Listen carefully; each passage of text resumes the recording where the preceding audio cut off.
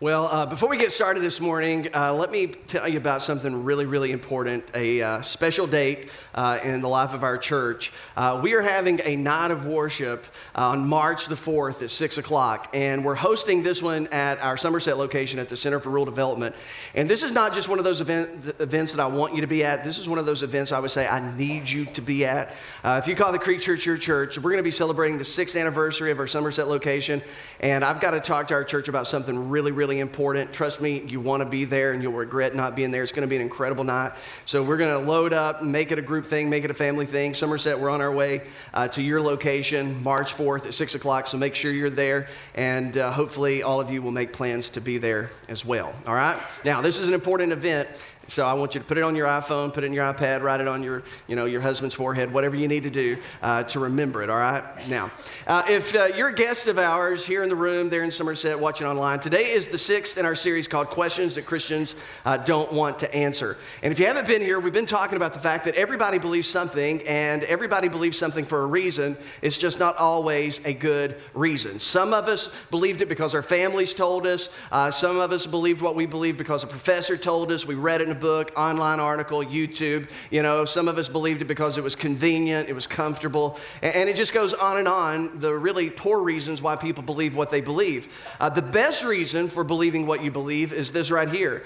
It's something that is worth believing. This is a statement we've been saying week in and week out, that something is worth believing if it is rational, supported by evidence, and best explains the data. That is the best reason to believe what you believe. This means that every single one of us, we have to be open to following the facts all the way to the truth, even if we don't like the truth, even if the truth is inconvenient, even if the truth is unsettling, even if the truth is uncomfortable, because we believe that Jesus was the embodiment of truth, and we believe that wherever we discover truth, it's actually pointing us in the direction of God. And when you believe what you believe for this reason right here, you leave behind borrowed faith that you borrowed from friends and family, you borrowed it from someone else, and you actually begin to embrace an owned faith. And when you have a faith of your own, you are better situated to have a faith that survives, the difficulties of life and difficult questions. And that's what this series is all about. It's about answering difficult questions, because if you engage with people,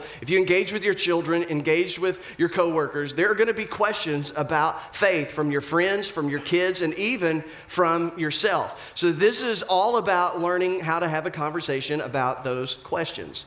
Now, the question that we're going to talk about today is a big one. It is what I believe one of the most important things that we have ever talked about, not just in this series, but in all the content over through the years. I think this is one of the most important things that we have talked about thus far here at the Creek Church. This question is a very pressing question. The question itself is uncomfortable, and it causes us to think uncomfortable thoughts. But if you're a person, whether or not you follow Jesus or not, if you're a person who's decided to read through the scriptures, if you've actually read through the scriptures, I think that the question that we're going to talk about today is an unavoidable question. It is the elephant in the room. And the question that we're going to talk about today is responsible for why many people walked away from faith.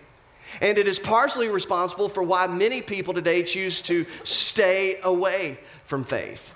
I intersected with this question in a real personal way probably about 10 years ago. One of Allison's friends that she went to medical school with had spent the weekend with us, and this is a girl who had been raised in the church, but she was not a Jesus follower. She didn't embrace faith. She was a little bit oppositional towards faith, but she was spending the weekend with us, and I can't remember exactly what we were going to be doing that day, but I was up early. Allison was getting dressed, and her good friend came downstairs, and I had a pot of coffee, and so she sat there at the bar in our kitchen, and we just started talking. We were talking about life, talking about school, talking about some exams they had coming up, and inevitably we started talking about faith, and we started talking about the scripture, and she was asking questions about church and faith, and I was asking questions back to her, and we had known each other for a while, so I tried to push the envelope as much as I possibly could without it being awkward or undermining the relationship at that point. And I remember asking, what is it that keeps you back from faith? Because she was very positive about Jesus and very positive about the New Testament. And so I naturally said, well, what is your aversion to faith? And she looked at me and she goes, I have one question. If you'll answer this question, I will follow Jesus right now. I will sign on the dotted line. And here was the question she asked standing in my kitchen that morning. How do you explain the difference between the God of the Old Testament and the Jesus of the New Testament. How do you describe or how do you explain the difference between the God of the Old Testament and the Jesus of the New Testament? And all of a sudden, that's an uncomfortable question because some of us are thinking, what? They're not different, they're the same. What are you talking about? So just stick with me for just a moment, because behind this question is this assumption that the God of the Old Testament is violent, nationalistic, angry, war-hungry, who destroys all of his enemies. So you read through the Old Testament, and it appears as though that is the God of the Old Testament. And then you get to the New Testament, and all of a sudden Jesus is here to point us to a God who says, forgive your enemy, pray for your enemy, bless your enemy, turn the other cheek to your enemy, go the second mile for your enemy. Even when it comes to your enemy, do for others what you would want them to do for you. The golden rule. Hey, the greatest commandment is to love your neighbor as yourself. And so we read about the Jesus of the New Testament, and we read about the God of the Old Testament, and at face value, there seems to be an appearance of a difference or a contradiction or a competition. For what is God like? God seems one way over here. There's a whole lot of violence, a whole lot of people dying, and God is blamed for it. And then over here in the New Testament, we have Jesus. And he's talking about love, and he's talking about doing for others, and he's talking about serving, and he talks about praying for those who persecute you, and he talks about forgiving those who do you wrong. Now, when it comes to this question, some of you are not bothered. Others of you are haunted by it. Some of you are not bothered by this because you've never read the scriptures. So maybe that's working for you. I'm not going to tell you not to read them or to, whatever, but I'm telling you, if you read them, get ready. Or if you listen to someone else talk long enough about this, there can be the appearance of what seems to be a difference between the God of the Old Testament and the Jesus of the New Testament. So here's my question to you. What do we do with that? Because people read both testaments and they come away with thinking there's a really big difference between God in the Old and the God of the New. Matter of fact, Mark Twain said it this way: the two testaments, Old and New, are interesting, each in its own way. The Old one gives us a picture of these people's deity, that's us Christians, of these people's deity as he was before he got religion. The other one gives us a picture of him as he appeared afterward. In other words, it was like God before his conversion in the Old Testament. Then he came to some type of conversion experience, and then we find Jesus. He's much more tame, nicer, sweeter, compassionate. Seems to be much different than the way things were in the Old Testament. And then he goes on to remark this: to trust the God of the Bible is to trust an irascible, vindictive, fierce, and ever fickle and changeful master. That's what some folks come away thinking after they read the scriptures. It's one thing for people to believe such a thing and not read the scriptures, but it's quite another for some people to read the scriptures and that's their conclusion.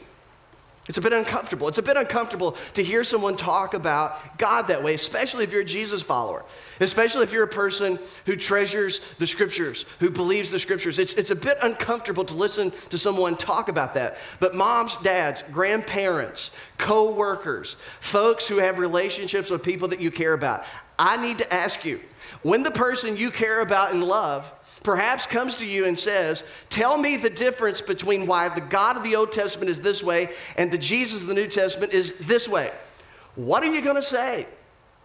How are you going to respond? I think you should think through it, even if you've never felt the need to think through it before, even if it doesn't bother you, even if, hey, you just believed once upon a time and you haven't looked back and you've not given any of this stuff a second thought. I want you to give it a second thought for the sake of someone who may ask you the question. Because few people that I know or have read after have real opposition to Jesus. And many times it's not even to the New Testament. But a lot of folks, and a growing number of millennials and Generation Zers, they have opposition based on some things that they read in the Old Testament. But here is the disconnect for many of us who are church people. We are so numb to this. We have moved on. We have not looked back. We don't think about this for many of us, we think we've resolved it, or we just don't read it. We just don't have time to think about it. We're just numb to it. But we need to set under the emotion of what some people think and what they feel when they read the Old Testament. Richard Dawkins, who wrote The God Delusion, one of the most known atheists in the world right now, and he made a statement that has become famous. Perhaps you've heard it before, but this is what he says about the God of the Old Testament. The God of the Old Testament is arguably the most unpleasant character in all of fiction. Jealous and proud of it, a petty, unjust, unforgiving control freak, a vindictive, bloodthirsty, ethnic cleanser, a misogynistic, homophobic, racist, infanticidal, genocidal, filicidal, pestilential, megalomaniacal, sadomasochistic, capriciously malevolent bully.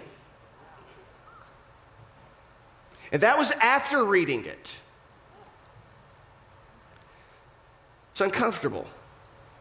It's tough to hear. It's hard not to have an emotional response to that, but let me tell you something else. It is almost impossible, whether you follow Jesus or not, believe the Bible or not, it is almost impossible to read the Old Testament without having an emotional response to it. And this is how some people respond when they read the Old Testament. They started in the Old Testament, and it didn't even matter once they got to the New Testament, because they read it in such a way, they interpret it in such a way that it served as a roadblock in front of Jesus, rather than an on-ramp to follow Jesus. So, for the next few minutes, I want to talk about some of the lesser talked about, darker parts of the Old Testament.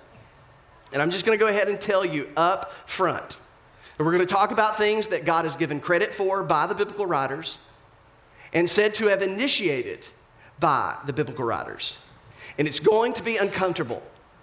It's going to be unsettling.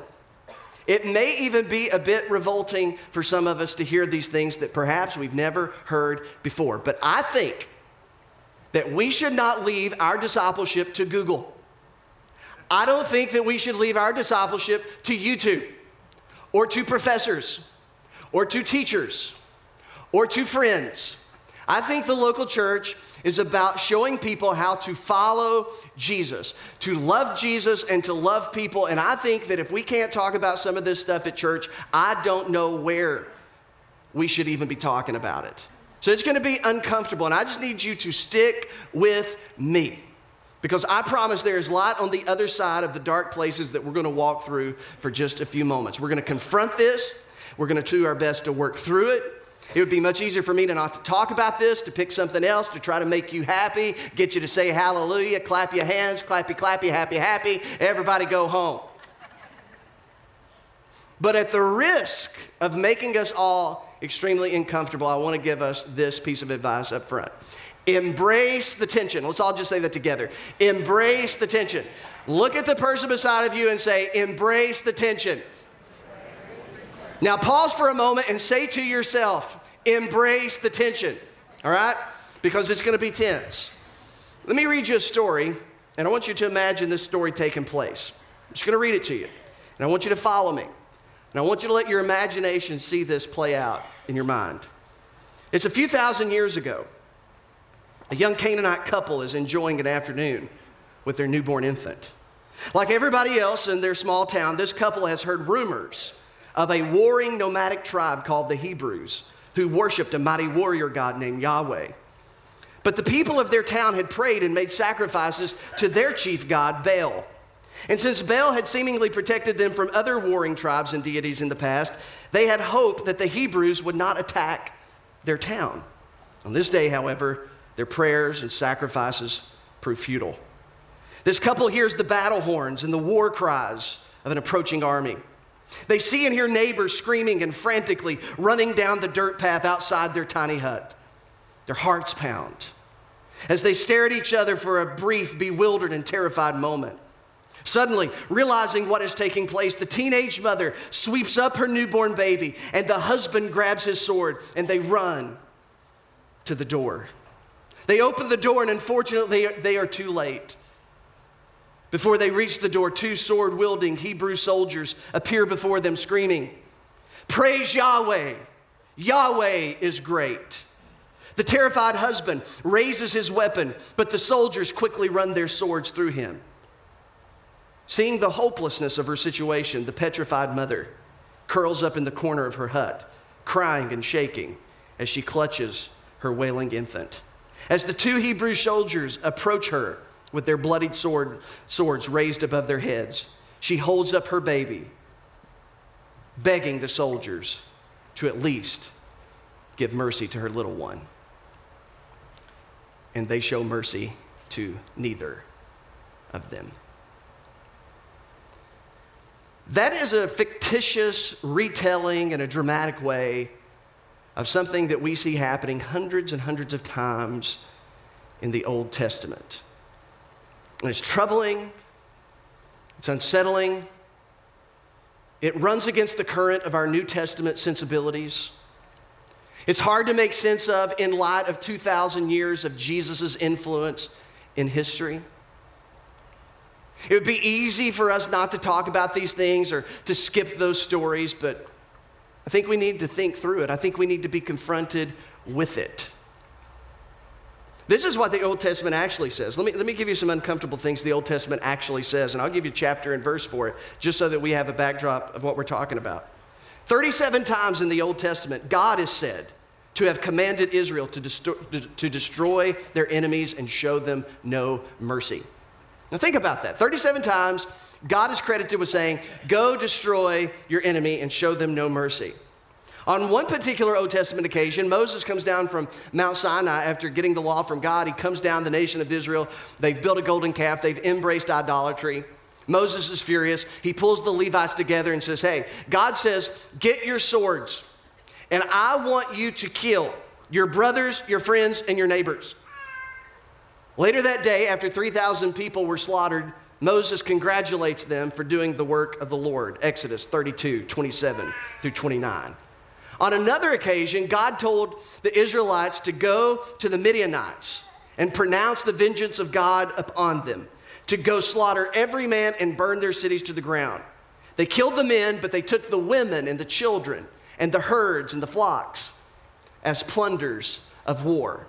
When Moses found out that they did not slaughter everyone, he rebuked them and told them to kill the mothers and to kill the children, but they could keep the virgins. And he didn't even tell them that he had to marry the virgins. But he did say, if they do not please you, you can cast them aside. Deuteronomy 21, 10 through 14, Numbers 31, 7 through 10, and 17 through 18. It's troubling. God is credited with commands that says, execute children who are stubborn, lazy, drunkard, or gluttonous. Exodus 21, Leviticus 20, Deuteronomy 21. God is given the credit for causing parents to cannibalize their children. Leviticus 26, Jeremiah 19, Lamentations 2, and Ezra 5. God is commanded over and over to kill every living thing, everything that has breath, even the animals, save the trees, because the trees are not your enemy. So what do we do with that? Because it's there. And you can fact check me, you can go home, begin your reading through the Old Testament today, and you're going to find troubling, unsettling passages just like that. But see, in Sunday school, we were presented with sanitized versions of these stories. Sanitized versions that we could color. They never put up on the flannel graph all that stuff. They never ask us to color. You need a lot of red, children. Seriously, that part that we just glossed by that.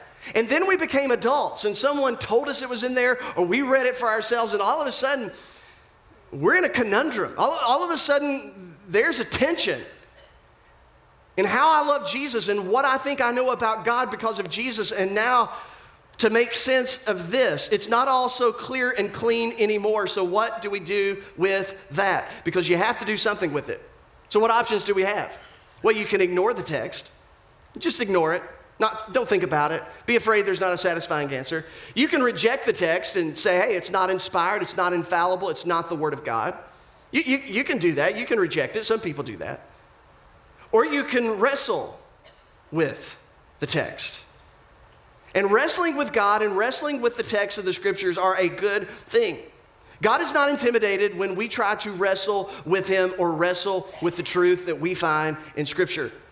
Matter of fact, Jacob wrestled with God all night, and God changed his name and pronounced a blessing on him because he wrestled with God. It's okay to wrestle with God, because if you take the Old Testament seriously, and we do, We take the Old Testament seriously. If you weren't here last week, go back and listen. We take the Old Testament seriously because Jesus took the Old Testament seriously.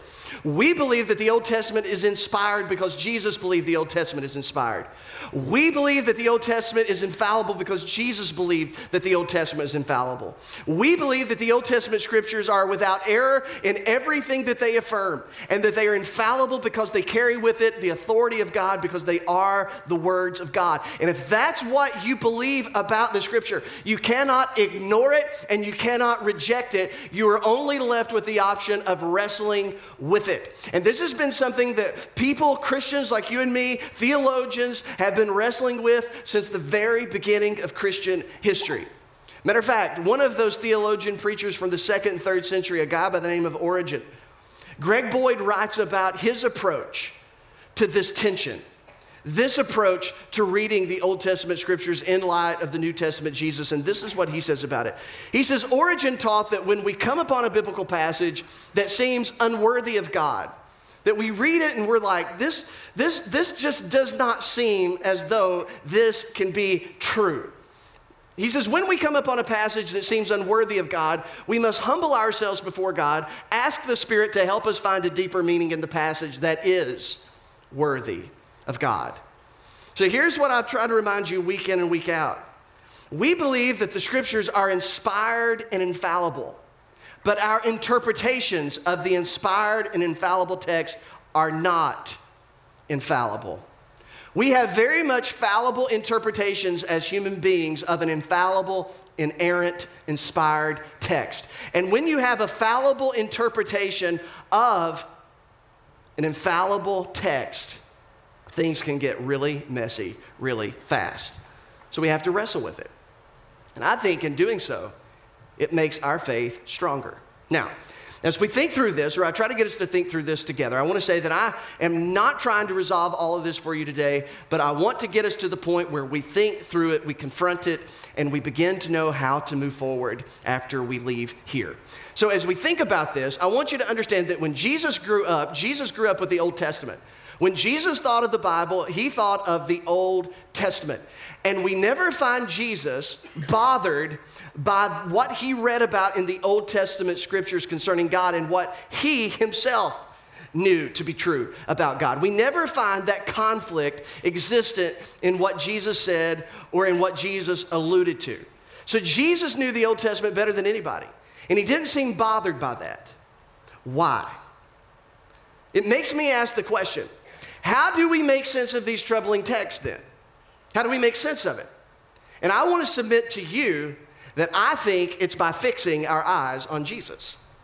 How do we make sense of these troubling texts? Well, we fix our eyes on Jesus, because think about it. The only reason that Christians are interested in the Old Testament to begin with is what? Jesus. Almost all of us in this room, most likely, we are not Jewish. We are Gentile. We are non-Jewish folks. Tell me why non-Jewish folks are even interested in a Jewish scripture. Because of Jesus. The only reason that Christians are interested in the Old Testament is Jesus. Jesus showed up. He announced that he didn't come to abolish the law, but to fulfill it. He came to do away with the old covenant, establish a new covenant, that we're no longer morally responsible to the tenets of the old covenant. We've been set free from the law, and now there's a new law. Love God, love your neighbor as yourself. We have this new power within us, the Spirit of God. There's no temple. We are the temple of God. We don't offer sacrifices. Jesus was the final sacrifice. He started this brand new, better thing. And why is it that if all of that's true, that the old has been done away with and set aside for something new and better? Why do we care about the Old Testament? Because of what Jesus taught about the Old Testament. Jesus taught that the Old Testament was actually all about him. Jesus, he helps everyone reinterpret what the Old Testament scriptures were all about to begin with. And Jesus regarded, and Jesus taught publicly, that the Old Testament, the ultimate interpretation of the Old Testament texts, were actually all about him, that it all pointed to him, that it had pointed to him all along. Matter of fact, Jesus was talking to the Pharisees one day, and he looks at them in John 5, and he says this, "You study the scriptures diligently, because you think that in them you have eternal life." And he's talking about the Old Testament law and prophets. He says, these are the very scriptures that testify about who? Me. Jesus said, let me tell you what the Old Testament is really about, because you fellows, you've got it all wrong. They believed the Old Testament was inspired. They believed that the Old Testament was infallible. They loved the Old Testament scriptures, but they had been reading them wrong.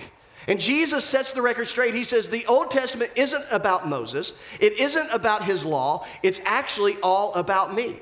Now, this is huge. And we can't understate how big of a deal this was, because Jesus brings a brand new set of lenses for how we as New Testament, New Covenant believers are supposed to read the Old Testament scriptures.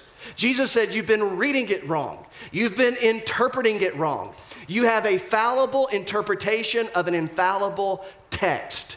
They had read it, but they had not really got the point. They missed it. And so Jesus goes on and he says, if you believed Moses, you would believe in me, because he, Moses, wrote about me. And the Jewish folks, they assumed that Moses wrote the first 5 books of the Bible, the Pentateuch, the Torah, right? Genesis through Deuteronomy. And Jesus says that Moses wrote about me. But since you do not believe what he wrote, how are you going to believe what I say? In other words, Jesus, this is incredible. I wish I had time just to talk about this forever, but I'm not going to, so relax. Jesus said, you think you believe Moses, but you don't believe Moses. You don't really believe what Moses was saying because you don't understand what Moses was saying. Moses was pointing to me. Moses was writing about me. You don't accept me. And the reason you don't accept me is you don't accept Moses even when he wrote about me. So Jesus is saying, guys, you have been interpreting and reading the Old Testament entirely wrong for this whole bit. I'm going to give you a brand new set of lenses, a brand new method of interpreting the Old Testament, because the Old Testament actually points to me. After the resurrection, Jesus is walking along the road to Emmaus. He's walking with a couple of disciples. And after he has died for sin, after he's been buried, after he's been raised from the dead, he pulls aside those disciples. And it says that he opened up the scriptures to the law and the prophets, the writing of Moses and the writing of all the prophets that came after him. And it says that Jesus showed where all of those scriptures were pointing to him. So Jesus, now don't miss this, Jesus viewed the Old Testament as divinely inspired authority. He saw the Old Testament as divine, as inspired with authority. An authority that was not alongside of his own authority, but Jesus viewed his own authority as superior to the authority of the Old Testament. Now, this is big because of what Jesus taught, and now everything that we know based on what Jesus said, based on what we read in the New Testament, and based on now how we go back and read and interpret the Old Testament. He viewed the Old Testament as authoritative, but he viewed it as being under his own authority. So how do you know? Because Jesus reinterpreted the laws all the time. He took authority over the laws and he reinterpreted the laws. At times he seemed to ignore the law. At times he clarified the law. The law had said that if you were a woman and you were in the midst of your bleeding cycle, you were unclean. And if you touched anyone during that cycle, they were unclean as well. But when a woman who was in the midst of her bleeding cycle came up and touched Jesus, he did not rebuke her for breaking the law. He praised her for her faith, because he took authority over the Old Testament. He viewed the Old Testament authority as being under his own. He viewed himself as the ultimate law giver. So he could interpret, reinterpret, clarify, and even raise the standard. He did it all the time. You've heard in days gone by, thou shalt not murder. But I tell you that if you've thought about it in your heart, if you've hated someone in your heart, you're already guilty of it. That was Jesus. He raised the standard. He taught that his authority was the greatest authority of all. And here's what Jesus did, and this is so important. He reserved the right to teach us all how to interpret the Old Testament. And Jesus taught his followers then and now that when we read the Old Testament, we read and interpret the Old Testament for how it points to Jesus. Because Jesus believed Moses and the prophets pointed to Jesus. And this is why this is important, because Jesus is always establishing his authority over the Old Testament. He's always doing this. We read about this over and over again. And the reason that this is important, because Jesus said when you take the prophets, He believed that the prophets were revealing God, that they were a testimony, that they were a revelation of God. But here's what Jesus taught. He said, when you think about all the prophets, you need to know that there was one prophet greater than all of them. And he said, John the Baptizer is greater than all the prophets. That John was the greatest prophet of all. You say, why is this important? Because Jesus would also teach. John 5, you can read about it for yourself. It's absolutely fascinating, groundbreaking what Jesus taught there. He taught that Jesus taught that he himself was a superior witness and testimony to that of John the Baptist. So Jesus establishes his authority in the way that he reveals God over John the Baptist, whom he has established over all the prophets. Jesus continually asserts himself as the ultimate authority of interpretation. He establishes a brand new grid through which we establish our interpretations of the Old Testament. John told us that Jesus was the Lamb of God. That was a revelation of what God was like. It's one of the greatest pictures of God in all the Old and both the Old and New Testament. Jesus believed, however, that his own works was a greater testimony and a greater revelation of God than that of what John the Baptizer would say. So here's the point. Don't miss it. Jesus said, you can't dismiss the law and the prophets. You can't ignore them. You can't reject them. So you need to allow me to help you understand how to interpret them. Because if not, you can have a fallible interpretation of an infallible text. Jesus believed that the Old Testament teaches us about God. But the question is, but what do they teach us about God? Christians believe that God has revealed himself in two ways: creation and the scriptures. Creation and the scriptures. But when it comes to the scripture, Jesus said, I reserve the right, because all authority has been given to me in heaven and earth, Matthew chapter 28. I reserve all authority to help you understand how to properly interpret the Old Testament text. I can help you, Jesus says, better understand what those Old Testament texts are actually saying about God, because Jesus himself had come to teach people about God, to reveal God to people. Matter of fact, this is what Jesus said about God. Anyone who has seen me has seen the Father. This was big. Jesus said, if you want to know what God's like, if you want to know how God behaves, if you want to know how God thinks and how God responds to people, look at me. Jesus did not claim to have the best explanation of God. Jesus claimed to be the best explanation of God. Jesus believed that everything that you and I need to know about God, we can see and we can discover and we can find in him. This changes everything. Jesus believed everything that you and I need to know about God, we can find in him, because he doesn't have the best picture of God to share. He is the best picture of God. And this was blasphemy. This was blasphemy to first century Jewish folks. The leaders are ultimately going to want to kill Jesus over this kind of stuff. But Jesus believed that when you saw him, you actually saw what God was like. Now, Paul, who was a Jesus hater before he became a Jesus follower, he was an eyewitness to the resurrected Jesus while going to Damascus. Paul, an Old Testament scholar, would have known all of these problematic texts, all these troublesome things. He would have known about the tension. And when he became a follower of Jesus, he began to look back on the Old Testament as a completely different book. He began to reinterpret the Old Testament in a completely different way now in light of Jesus. And Paul, who was an Orthodox Jew, Paul, who was a scholar, a Pharisee of the Pharisees, this is what he says post-resurrection about Jesus. The Son is the image of the invisible God. Jewish people didn't believe in images of God. That was to break the 10 Commandments. God was a spirit.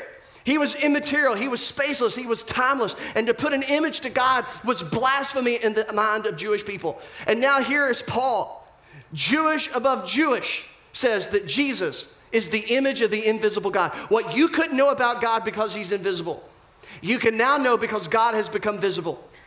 And the image of the invisible God is Jesus. He is God manifested in the flesh. He is the portrait of God in our midst. And it doesn't seem as though Paul is in conflict with the God of the Old Testament and the Jesus of the New Testament, because now he's reinterpreting it all through the lens of Jesus. John, another Jewish gentleman who followed Jesus, he said this about Jesus: the Word became flesh and made his dwelling among us. We have seen his glory, the glory of the only one Son who came from the Father, full of grace and truth. Listen to what John goes on to say. For the law was given through Moses, but grace and truth came through Jesus Christ. Again, establishing Jesus' authority over Moses and the law and the prophets. This is huge. He speaks hyperbole and says no one has ever seen God, because he wants to make a point. But only the one and only Son, who is himself God, speaking of Christ, and is in closest relationship with the Father, he is the one that made him known. And John says that the revelation that we have of God through Christ is superior to that of Moses and the prophets. That no one has seen God, only Jesus, when he pulled back the veil and said, if you want to know what God is like behind the curtain, I'm opening the curtain. And when you've seen me, you've seen God. And if you want to know what God's like and how God feels about you, look to me, Jesus said. And the point is unmistakable. That what we know about God in Christ is superior to what we think we know about God through the law and the prophets. Matter of fact, the point is that the Old Testament were mere glimpses. Glimpses of God on a cloudy, foggy day. I think I see what he's like. But it's foggy, it's a little murky. The New Testament says that the Old Testament are mere shadows. And the New Testament declares that Jesus is the reality of those shadows. If you want to get to know what someone is like, you do not study their shadow. You study the substance. You study the reality. And if you study the reality for long enough, sometimes you can recognize them by their shadows. And this is what the New Testament says over and over again, that the shadows are always inferior to the substance. Jesus is the substance. He is the reality. The Old Testament, its teaching of God, revelation of God, it's a bit murky. It's a bit unclear. I'm trying to see. Inspired, yes. Infallible, yes. Shadows, yes. And then we land the plane here because there's a New Testament book written to Jewish people. It's their Bible. It's their scriptures. They know it better than the Gentiles knew it in the first century. And here's what the writer of Hebrews says. In the past, God spoke to our ancestors through the prophets at many times and in various ways. But in these last days, he has spoken to us by his Son, whom he appointed heir of all things, and through him also he made the universe. And then he says this: the Son is the radiance of God's glory and the exact representation of his being, sustaining all things by the word of his power. Exact representation. Everything that we need to know about God, we see in Jesus. And the point? The law and the prophets present to us cloudy shadows of the reality of God and what he's like. Jesus steps onto the pages of history with the clarity of the sunlight, with no clouds in the sky. He pulls back the curtain and says, when you've seen me, you've seen the Father. The person is always superior to their shadow. Jesus said, every shadow was pointing to me. So if you want to know what the shadow is like, look at me first, then go back and look at the shadow. What does this mean? Whatever we think is true of God must also be true of Jesus. Whatever you think is true of God must also be true of Jesus, because if it isn't, you need to adjust. If it isn't, you need to correct. If it isn't, then you have the wrong interpretation of what you've read. God is Christ-like. Listen to this. God is Christ-like, and in God there is no un-Christ-likeness at all. Jesus pulled the curtain back and said, when you've seen me, you've seen God.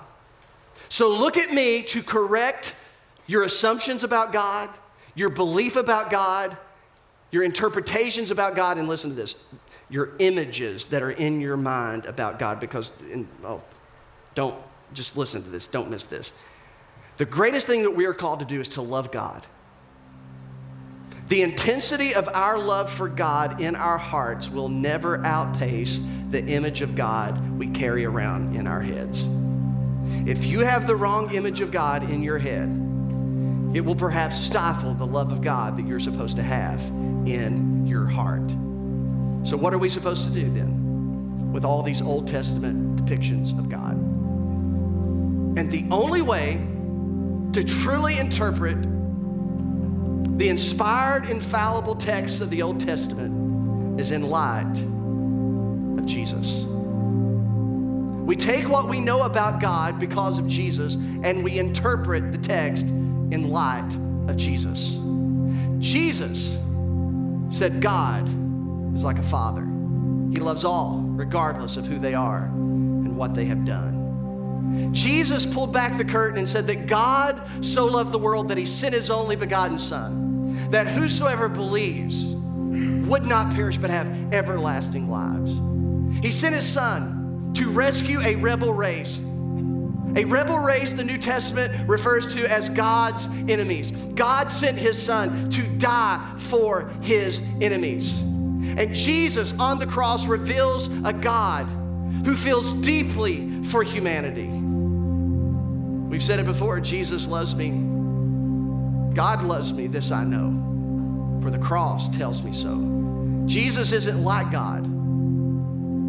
He is God. And God has revealed himself to us. On the cross, we see a God who loves his enemies and says, forgive them. They know not what they do. On the cross, we see a God who stoops low and bears the guilt of his people, though he was innocent. Listen, on the cross, Jesus appears guilty, though he isn't. There's something else going on. He reduces the distance between God and man. He assumes the blame, though he is blameless. He takes responsibility, though he is not responsible.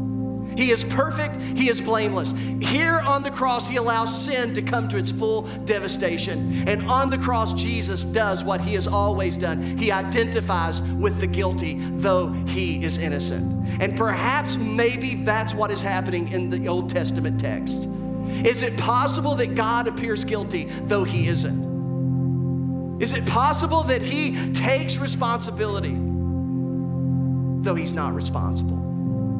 Is it as though he allowed it, he did not incite it? Is it that he reduces the space between God and man and he does what he always does? He stands with the guilty. He assumes their guilt. He assumes their blame. He assumes their shame.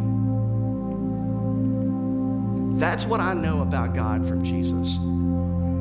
The cross and Jesus reveal a God who will allow sin to go to its full effect. But it also shows a God who loves you no matter what, no matter who you are. That's what I know about God because of Jesus, and that should change the way I read the Old Testament text. That perhaps God takes blame, though blameless. That he's given the responsibility, though it's not he who is responsible. That he allowed sin to take its full effect. He did not incite it.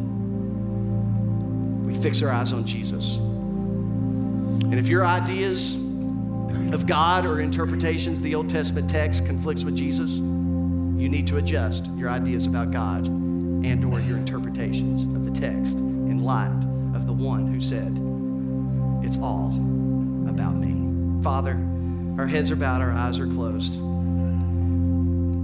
If anyone here in this room, Somerset, watching online, if you've ever not followed in the direction of Jesus because of what you believe the Old Testament said about God and you just couldn't allow yourself to do it, I hope that you fix your eyes on Jesus and you hear his words when he says, when you've seen me, you've seen the Father. That everything you need to know about God, you find to be true in me.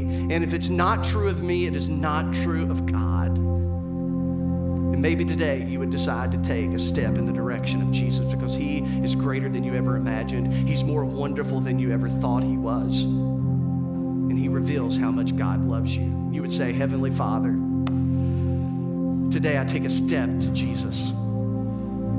I realize that it's all about him, and if it's not true of Jesus, then God, Heavenly Father, it's not true of you. I pray for a new image of God that I want to get rid of and let go of what I've been carrying around. And today I want the first thing that I think about when I think about God is to be what I've heard and seen and experienced in Jesus. In Christ's name.